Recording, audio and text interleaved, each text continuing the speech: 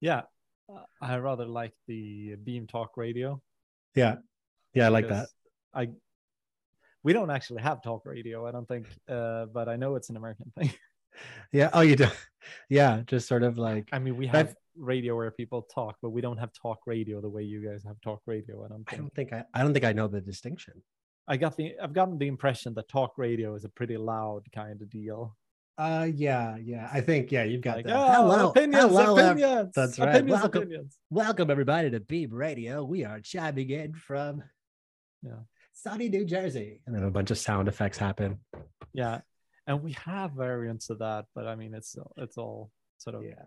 trying to copy it, and also we're Swedish, we're slightly reserved, so. Or it's like in the middle of the show, it's like, okay, that's enough. That's enough. Enough with the sound effects. That's calm down. I mean, the language we speak has a specific word for not too much and not too little. okay. The Goldilocks, you got a little Goldilocks. Yeah, it's not. It's also not perfect. It's just about right. Is probably Yeah, just about right. Most correct. What's up, everybody? Thanks for tuning in to Beam Radio. Welcome back to Beam Radio, everyone. I'm Steven Nunez, and today we've got something really special planned. This is an episode of the Beam Radio Talk Radio. Today, it'll just be Lars and I. Hey, Lars, how's it going? Oh, can't complain. We're trying to spend some time with the panelists, get to know them a little better, coax out some rage, some excitement, and, just give you better insight to who we are. Yeah, and the prompt for this one was definitely rage. That's what I hear. So before we get into it, I guess we should also shout out our sponsor, Groxio, career fuel for programmers. They keep doing cool stuff. Bruce isn't here, so he can't tell us all about it. That's right. Yeah. Bruce could use some more rage. I want like a rage Groxio course. Just him yelling at the compiler for, an hour, and just walking away, coming back. Oh, I think he could produce real good anger if he try, but I don't think we'll ever see it. He's a bit of a pro. Bruce, the people have spoken. We want rage. The next course, pure rage. I mean, he's been called the Bob Ross of programming, so I don't think it's his brand. I fully endorse that. That branding for him.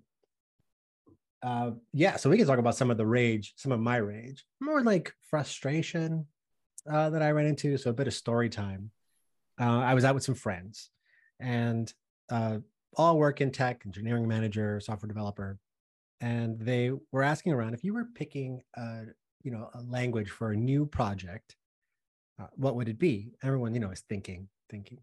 I'm also thinking, but I know what my answer is going to be, most likely. It goes around and it's like Python. They both agree Python's the way to go. And then they turn to me and they're like, what would you choose? What would you choose? And I was like, for what kind of app? Right? Because that's important too. They were like, a web app, a regular web app. I was like, okay, Elixir and the Beam, 100% final answer. And they're like, well, what if you don't need multi-core? What if you were building something that didn't need multi-core? And my response was, when would you not need multi-core? Like what computer can you even run? Can you even get an AWS instance that has like a single core?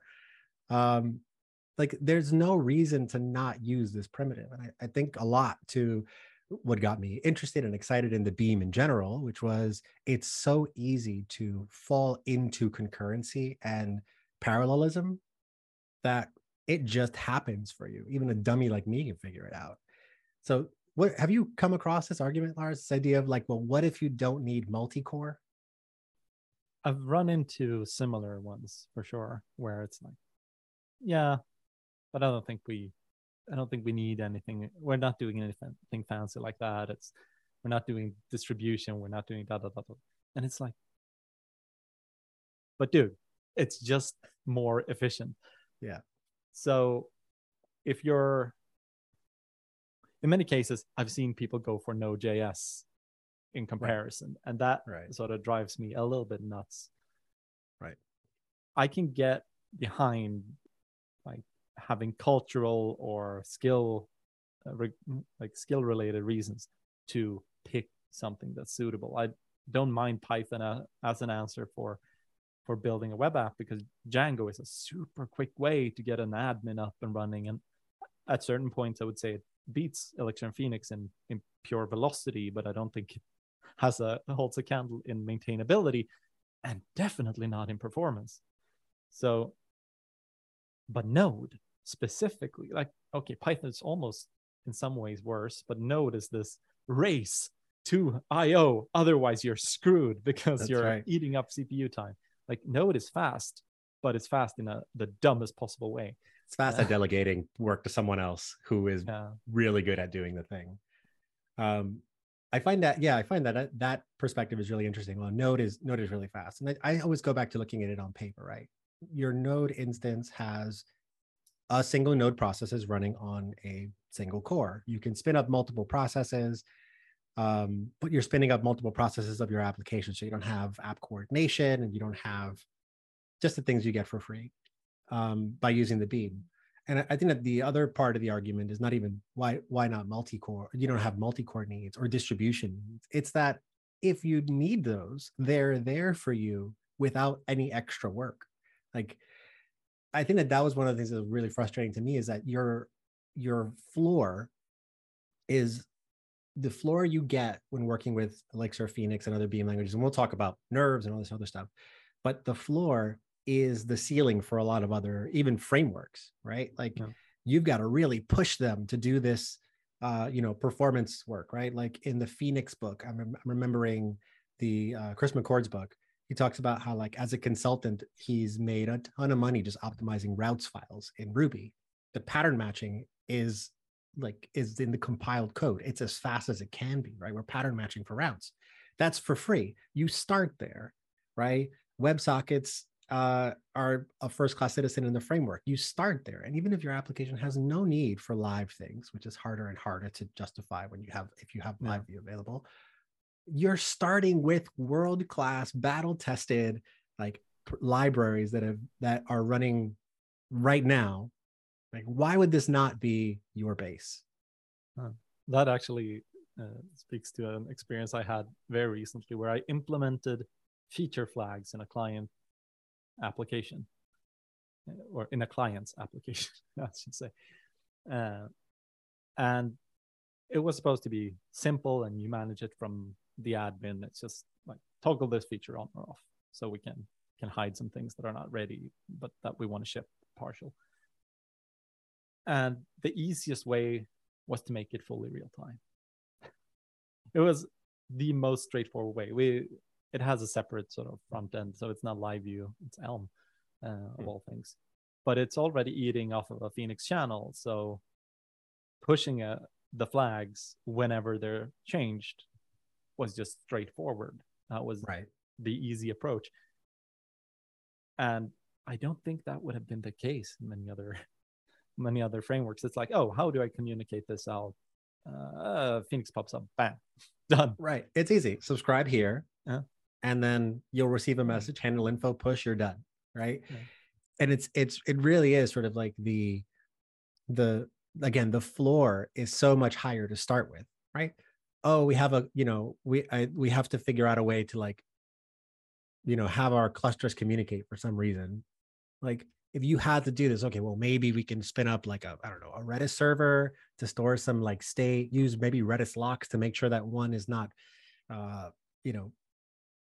reading at that point, and then you can hand off the state to the other server. And it's like, or you cluster them using your favorite flavor of clustering, Elixir applications or Beam applications, and you do the pub sub thing, RPC done. Like, I can do RPC for free, right? If I have a cluster, I can just, call a function on a process on a different server, as long as I have a reference for it.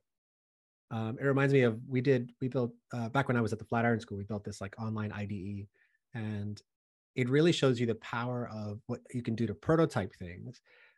We had these, like, this fleet of servers that were load balanced by region, and then you would get a Docker container and then, like, log in, and it would pull down your work, and it was really nice. But what was cool was because we had them clustered and they knew about each other, we built a little side application that let us know who's active right now in an IDE session. And we even prototyped being able to like jump in to help a student in their IDE in their session, because it's just a PID. And we modified when IO went into a terminal, how do you get it out? When file system events went, hit the disk, they emitted an event, how do we get those out? And it just becomes this really beautiful way of just message passing and listening and handling messages, and you get it for free, right? I do think that a lot of it is because people haven't had a chance to kind of get used to the better fitting clothes that is like the Beam ecosystem. Yeah, and I don't think you invite a lot of unnecessary complexity. I think that's what a lot of people are concerned about. Like, if you haven't dealt with Elixir and Phoenix, I think you might start thinking about, oh, it's this whole Erlang Beam OTP thing. Right. I guess that's sort of Kubernetes, right? Like, oh, but we don't need clustering. We're not doing any data science over here. And it's like, no, I don't either. I make web apps, but I don't have to screw around as much. Now, to go back to your multi-core, like I've built applications that don't deal with multiple cores and don't need multi-core. I don't believe that the Pi0 is multi-core. I might be wrong, but if it is, it has 2 cores and both are slow as dog. But I think the expression is actually dog slow, but I'll allow it. Yeah, thanks. But the advantage of the Beam is still there, because you have this preemptive multitasking where whatever heavy work you're pushing on this poor, sad little CPU is pretty efficiently dealt with. And it's like, oh, this is going to take a ton of time. Okay, it's going to get bumped off of the scheduler if something else needs to happen as well. And then it's going to get picked back up. And all of this means that you can very efficiently use a core. And you can run a core at 100% and still have requests being responded to. And that's difficult to get right with.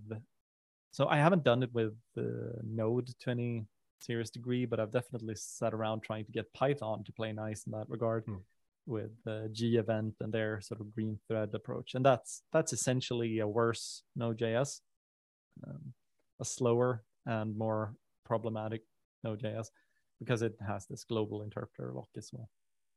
One of the most compelling demos for Elixir and the Beam has been the Sasha Juric talk, where he shows like, oh, now we screwed up this process and it's doing CPU bound work in a tight infinite loop. Our response times for the normal sort of health checks don't even budge, because it doesn't really matter, because it's doing very little work and it keeps getting rescheduled so other things can happen as well. And that's true even if you have a single core, which I think is incredibly useful. But if you have multiple cores, then you have all this work stealing. And so compared to running multiple instances of Node, for example, if you have a ton of heavy work that accidentally hits a single one of those processes, they can't share that load across the multiple cores. They can, like, maybe the kernel can switch around which core this heavy piece of work ends up on, but it can't split it across multiple cores, which the Beam can do effortlessly. If 3 schedulers are sort of idle and you have one that's heavily tasked, they will start stealing work, which is fantastic. It's like, yeah, maybe you don't need multi-core, but you should probably want it. Yeah. But I think the biggest thing is, we talked about this a little bit earlier, but I know we're preaching to the choir a little bit. Dear listener, if you are listening to this, it's probably because you either are a fan of the Beam or are from, are curious about it, but you're probably in Team Beam, which is great. Welcome. But the beauty of what you're talking about is whether it's a Pi0, which I looked it up, has a 1 gigahertz single core with 512 of RAM. So. or it's a 32, 64, 128 core beast of a server, you still write the code the same, right? We're working with abstractions that let us just send it down to the scheduler and let all of that stealing happen, right? And I think that's one of the other things that when I talk about the floor being other languages ceilings, like there are ways you can shoot yourself in the foot if the scheduler, thinking about like large binaries being sent between messages have a memory impact, right? They are a memory consequence where it'll be copied instead of being referenced, right? Like there are ways to shoot yourself in the foot, but the optimizations that you get by just using it as is, right? If you make a gen server, whether it's on that Pi Zero or the mega server, the megalodon server, it's still going to be written the same way for you, the engineer, which I think is really powerful. It's fun how the Beam sometimes enables extreme performance that might not be ideal in a desktop scenario. So I'm on a fairly beefy desktop machine that I do my development on. So a Ryzen 5950X. So it has 16 cores, 32 threads. And it's slightly frustrating when you are doing something Node.js related and like an npm install, for example, or some similar processing like that. And it's like, oh, yeah, it's spiking one core. Right. All right. Yeah. So the nice part is the machine stays incredibly responsive because it's barely doing any work. Right. But of course, it could go faster if it did it in parallel. And I think there are like, I don't know if Yarn or Friends actually do parallelize a bit. But if you compare that to when Elixir LS decides to run Dialyzer on a fresh, huge code base, it's like just walk away. It's fine. It's yeah. That actually locked up my machine until it resolved. Until I figured out, oh yeah, I can actually slightly hack the settings to not run all the schedulers I need. So right. Leave fundamentally, me one, please. the Beam is intended for servers, and it's intended to own most of the server. Right. I mean, if you want to say something in defense of other options, they don't necessarily take over the entire server. It won't take over your whole computer. It won't use all of the cores you pay for it. It's fine. Yeah. That's a good thing. Trust me. Right. Yeah. I know there was a comment on Hacker News from someone at Discord where they were like, yeah, we don't really, I think it was about them not doing Docker. But also that they generally considered it that the Beam doesn't quite like sharing resources because they have heavy utilization. Now, if you're not sort of doing heavy CPU work, sharing works perfectly fine. So I run a ton of Beam instances on one of my utility servers, and the load is minuscule, so everything's fine. But of course, it will use your resources, and right, as it should. It expects that if you've said you have these cores, it has those cores. That's right. Will use Say no more, fam. Yeah. We're gonna go. It's going down. Yeah, and I think that I think is the idea of like, what if you don't need multi-core? It's just like, no, you're paying for the server. Use it, right? You should use it. Like your utilization will be better, right? There's a higher memory cost with these applications, right? As you start, just functional languages in general have a higher memory cost. As you start dealing with channels and live views, you wind up having a higher memory cost. So, nothing is for free. But I would say that's a fair trade-off. We don't exist in a world where, you have 64 megabytes of memory on a server if you're, balling. We have monstrous amounts of memory, right? So like this concern is it can be pushed off and you really won't have a concern. But if you did see, there are ways to optimize that and to decide what you keep in memory and what you don't. But by having this space to grow into, this memory space to grow into, it creates things like you could run a massive application on live views now, right? There's a huge memory cost to live view because state exists in processes, right? And that are run and long lived. That is just difficult to sort of replicate. Yeah. And in many cases, servers are sort of, oh, we have plenty of memory, unless something has gone horribly wrong. Right. Run Suddenly quickly. You have no memory, and then your app restarts, or your app is slowly draining away memory. That's a classic. But in many cases, it's like, oh, either we have plenty of memory, or this is a Redis instance, or this is a Postgres instance, and memory is at a premium, and memory is the important part. But then that's typically a separate and dedicated server, and then memory is one of the biggest and most important parts. But for most app servers I've seen, memory utilization has been low, and that means you're leaving performance on the table most of the time. I haven't really seen memory problems with the Beam. I've seen the Beam get killed due to memory problems, but it wasn't the Beam that was eating all the memory. That was FFmpeg in that case. Which unfortunately meant, oh, FFmpeg is eating all this memory, or ImageMagick was eating all this memory, and the OOM killer goes loose and like, get him. This one, and this one, and this one. That's and then your Beam crashes. For me, the killer is definitely like a person walking around with a stick whacking processes on the head. No. Leave my Beam process alone. Yeah, we got tagged a couple times for that too. Because something we were running, in our case, it was a Docker instance driven by an Elixir application. Yeah. A container was taking too much memory, which killed Docker, which killed the Beam. Yeah. I think a lot about the reasons for like, what if you don't need multi-core, as like, kind of like there are reasons to think about like why not use Elixir, or why there's sort of hesitancy to use it. One of them is the fact that it's a functional language, right? Functional, immutable data.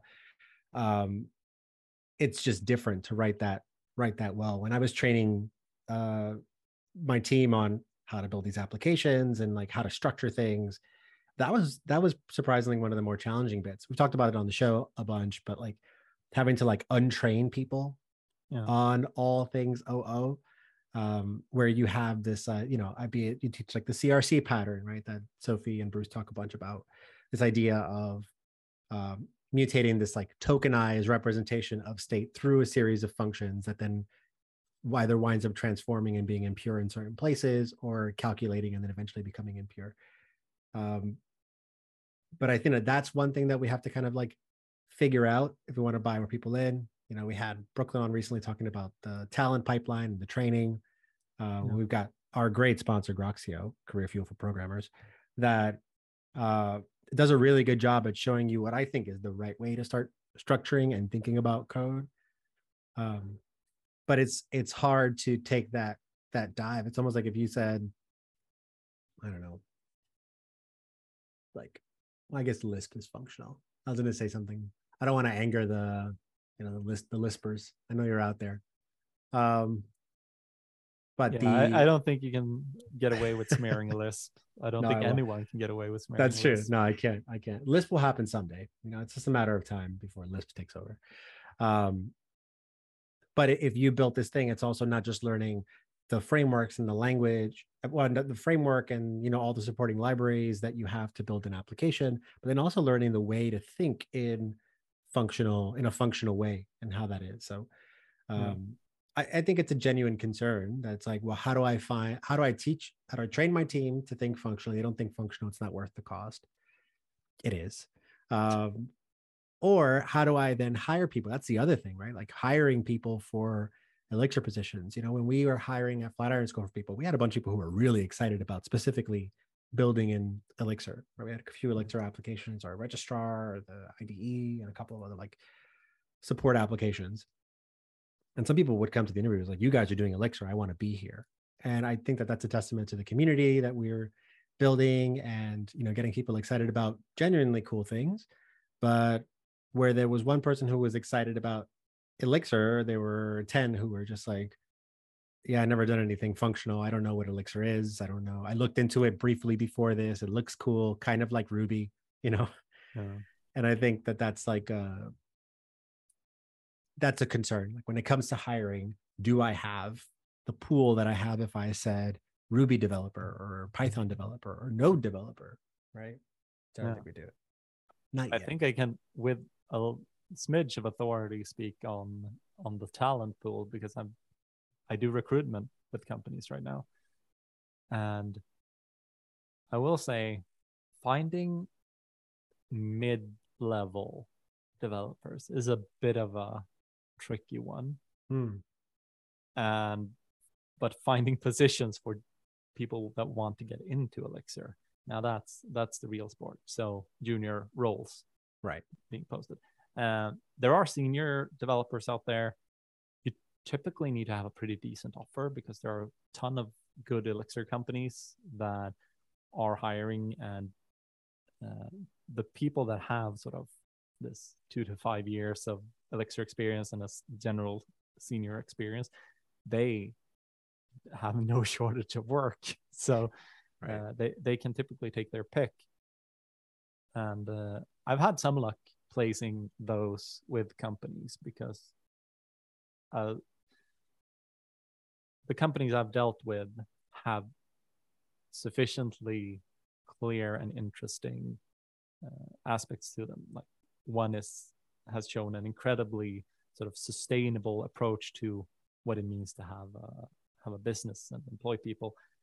Another, it's like, oh, this for a startup, it's actually well funded and it seems to have decent product market fit. Okay, yeah, I could go for this, and it's a built out large scale system. And another one I'm recently started hiring for has been like, oh, this is a chance to get in on the ground floor of a fairly sane startup.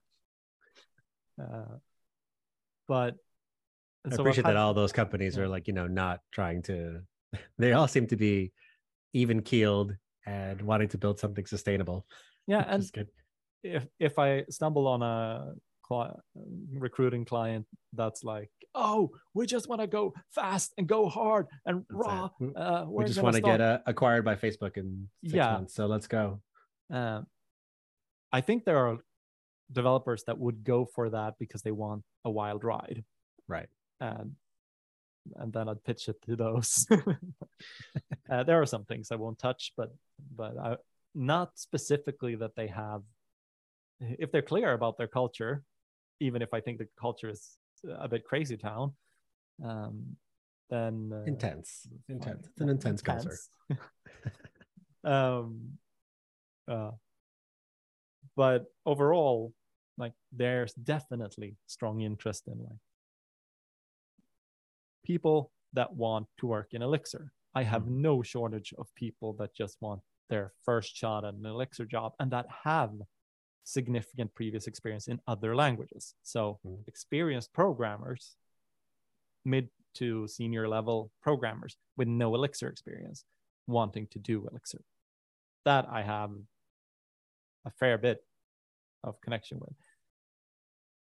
And it's not a perfect sort of curve compared to the demand. Like, it doesn't match perfectly, and I think the community is well aware.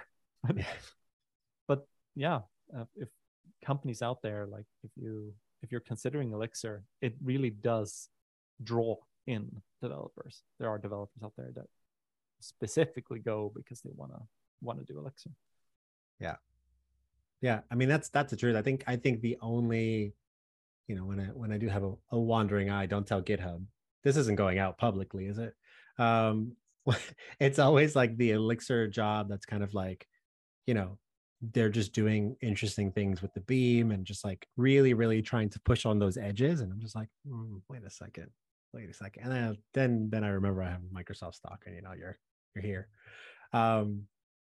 But I do say that there is a really passionate pool of people that if you're coming for Elixir, you're going to get someone who's like in. And I think that's some of the stuff that Brooklyn Myers and Dockyard are doing that's really important is can we make it so that a company starts with Elixir, like from the beginning, right? This isn't the rewrite. This isn't the side project that's going to, you know, be a surprise hit because they found like magic market fit. It's like we're doing a startup, we're doing a company, and we're going to do it in Elixir because it's the best tool. I have the talent, I have the, you know, the cheap junior money, but I can get some good juniors who I can grow and can grow with the company. And as we grow, hopefully their salaries grow. And have it be based on the Beam from the beginning. I've seen a fair bit of that. Yeah. So I've seen a few companies for sure that make the bet on Elixir from the start. Typically, that means that there's an initial senior that really believes in Elixir, right? And then they recruit with whatever resources they have, and often that means training up their own Elixirists from scratch. Now, you spoke to sort of retraining and figuring out functional concepts. I think that's getting to be less and less of an issue, or at least there should be an increasing clarity there, because every JavaScript framework these days is aspiring to be functional. At least it seems like that's the case. I know React has shifted to a large extent away from class-based components and into functional components, and that seems to be their future, sort of.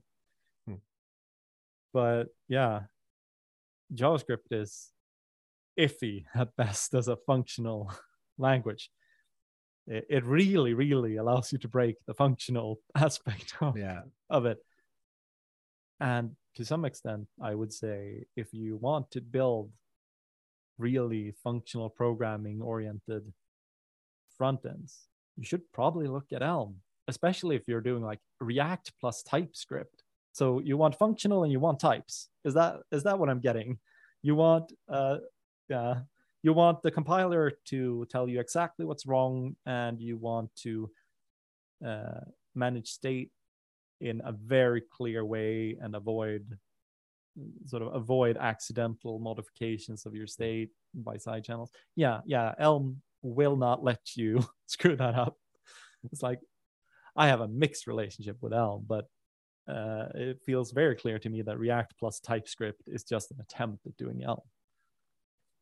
Yeah, I gotta take a look at Elm. I haven't had a chance to play with it. No hurry, it's not going anywhere fast. Not taking off tomorrow. Probably not. It moves at a more sustainable pace than Elixir. I like it. It's not in a hurry.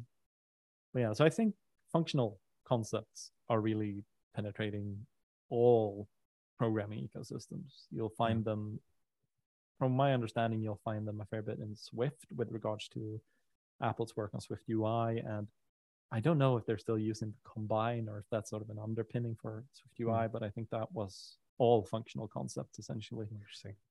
And Kotlin and .NET are all introducing, like, oh, this is pattern matching, and oh, this is that, this, and this is that. This functional-ish. We can do functional stuff here too, guys. Come, please use us. No. That is true. I mean, I think you get more people now that know pattern matching than you did a few years ago. From JavaScript destructuring, probably. Right. So we're making inroads, but I'd be curious to see how often that is the first tool someone would use or reach for. Right. I'm thinking back to, you did a lot of Redux work, and Redux does not have a it exists on the front end, so it's the JavaScript runtime, the default JavaScript runtime, and unless you do stuff like use like immutable JS or something, you have to remember to make something to not mutate data, because that's what triggers changes in Redux. If this object change, okay, re-render the paint, repaint. So I wonder what that lack of the constraint, because you can just modify a JavaScript object in your reducer and There's nothing actually stopping you from like, oh, in this Right. particular reduction, I want to just write something to the global window state. Yeah, And exactly. fundamentally in Elixir, there are things you can do to sort of break out of the immutability box at any point. Elixir is not particularly strict. Right. But the data you passed in and the data you get out, right, you can rely on. If it's changed, it's a different, it's a different thing. And I don't think there's that constraint in JavaScript in any sort of like meaningful way, where it's just like, I passed you an object, this state, and you just like updated a key, as opposed to changing the whole object and then just changing out that one key. So I can fall back on my like object-oriented flows. Again, just to be clear, Redux will break if you do this. It's sort of like, we'll just stop working if you modify an object because it's looking for a different object ID. Yeah, I ran into the same sort of deal with Vuex when I was using that, and I went slightly insane trying to figure out like, oh, I want to add a thing to this list, or I want to remove a thing from this list. And you had to use very particular parts of the API that could be detected as operations. I don't know if it was that I had to splice things, or I don't quite recall, but I couldn't just assign push things or push or pop. It was very particular about what I was allowed to do, which Vuex could pick up.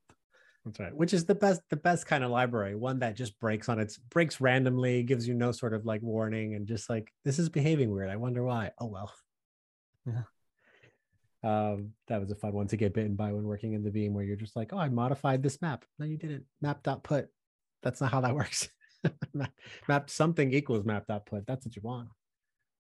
Yeah. Never done that wrong. Yeah. No. I'm really curious to see what it would mean to be a Beam trained developer through and through from the start. And I'm really curious if that would mean that concepts like event sourcing would feel more second nature.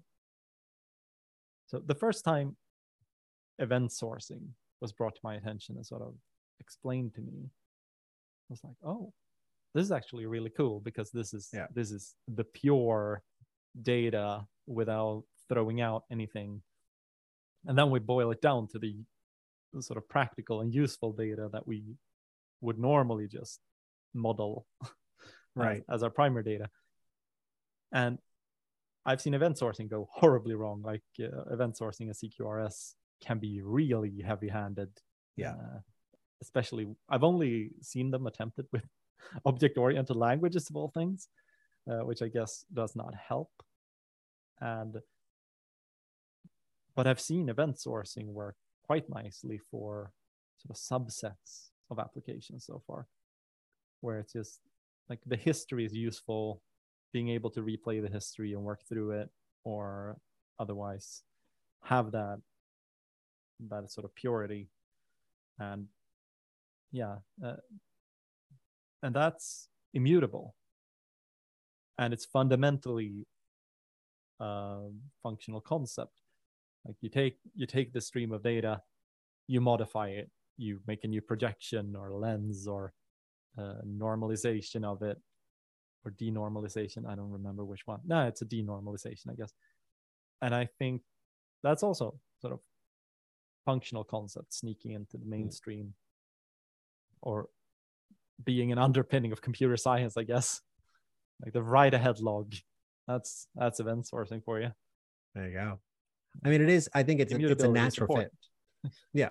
It's a natural fit for a lot of the functional concepts, right? The idea of a reducer, right? You wind up with a state at the end of it by processing these events and processing what happened as just a fact of your system, resulting in some state when passed through this machine. I've got there's a library called MessageDB, link in the show notes, that is essentially an event stream that you write to Postgres. And I wrote a little library for it, which I forget the name of it, Estola, I think. Link in the show notes as well for my awful library that wraps it, because I just need an excuse to build an event sourced system using this library in Elixir. I'm very excited to sort of play around with it. We've done a lot of event-driven work, but purely defining, closer to a CQRS with a lot of read models derived from processing and reducing over a bunch of events and emitting events when things should happen and did happen. I want to try to project that's like pretty strict about it, just to see what its limitations are, where it's a pain in the neck. But I do think that a functional language is a really nice fit for it, because essentially what you're doing is reducing to a state, right? Yeah. And I think when you're working with an OOP language, the paradigm gets a bit in your way, because suddenly you're implementing a class for processing events where the class is sort of entirely orthogonal, and you just need the class because you need a class. You need something to put your functions on. But all you're doing is taking a list or a stream or enumerable of events and processing them. I think it's instructive for people that do Elixir that most things that you want to do, you end up doing with the enum library. And then you hear about Stream, and it's like, oh, Stream can actually be a bit more efficient. Then you look into Stream, and maybe you use Stream for a few things. And then it's the moment that you're like, I want to reduce. Like, can't reduce with Stream. Why can't I reduce with Stream? Well, this tells you something about computer science. I'm not sure what it tells you. No. Essentially, if you have a stream, you don't know that you've gotten the full data set. And if you want to reduce something, it sort of has to end eventually, or you aren't producing a result, while a stream can sort of be passed through a number of different steps and be lazy evaluated and all that. So at the point where you want to change the shape beyond filtering and rejecting things, you suddenly have to start sort of realizing the stream of data, and you can't do stream processing. So if you, for example, if you read Designing Data Intensive Applications, Martin Klapman book that keeps coming up because it's fantastic. That one has a bit about batch processing as part of sort of big data, where the map reduce concept, where first you can map, and you can do that in a sort of embarrassing parallel and just map out the information you need, and then you reduce. So you gather all the data and put together the result, the final result, and sort of deduplicate and sort and all of that kind of stuff that you can't do until you have all of the data. And partially this type of batch processing and this type of map reduce has been replaced, or this future was in that book said to be more in lines of stream processing, which means you're making more or less live computations on whatever data is flowing right now. But at that point, you cannot do a reduce until you've decided, like, oh, this is the section of events this is my set that I'm dealing with, and then I can change the shape of it. But as long as you want to keep dealing with events, or keep dealing with a subset of events or parts of the events, then you can map, and then you can do stream processing, and you can do all this cool lazy stuff and optimize. Yeah, that's interesting. I think the teach reduce to chill a bit, just trust me, it's going to finish at some point. Just stream reduce, let's make it happen. Put in a feature request for stream reduce. There's no context. That's it. Stream reduce doesn't exist. Make it happen. Submit. Next, we can just add a feature request to Postgres. Like, oh, not covering all of CAP. Can you implement the rest of it? Yeah, can you do that real quick? Thanks. That's how software development works. So your takeaway here, you need multi-core. Is that it? Yeah, I think so. I think it's a good idea. I think the big takeaway is that I think that the when you don't need multi-core, it's always a bit of a straw man. That's my big thing. Or just sort of like an inability to articulate why doing Elixir would be hard. And it really is. I don't see the value in it, which I think is on us to just like continue to do what we're doing. Functional programming is hard, which it's not. We just need to again just kind of get that out there. There's talent, and keep building those amazing libraries. But they say when you don't need multi-core, if you can have it, wouldn't you want to use it? All right, that's it. Thanks for tuning in to the first episode of Beam Talk Radio. I've been Steven Nunez. And I've been Lars Wikman. And again, thanks to our sponsor, Groxio, Career Fuel for Programmers. Thanks, everyone.